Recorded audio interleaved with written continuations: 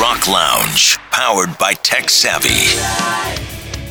Is this just fantasy?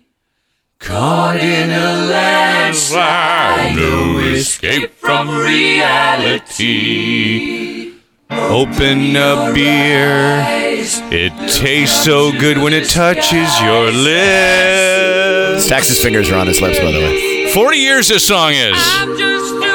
That doesn't make you feel, holy smokes.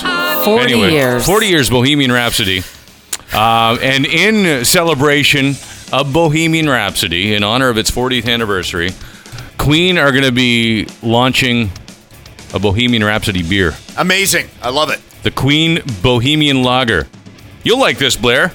Described as a golden hoppy beer with an ABV of 4.7. So that's not bad. That's not going to get you clobbered. Keeping with its theme, it's brewed in Pilsen.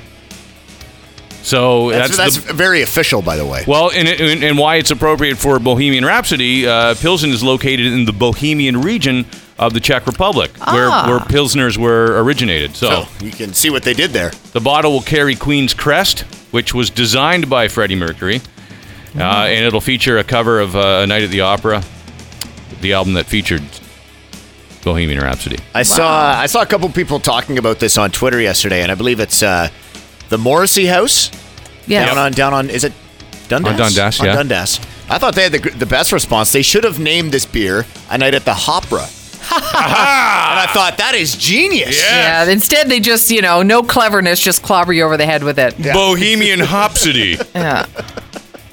Not quite. I'm standing around waiting. I'm waiting. All I hear is crickets. All I'm hearing is crickets. It was a good effort. There you go. Effort. Yeah, Queen, Bohemian Rhapsody beer.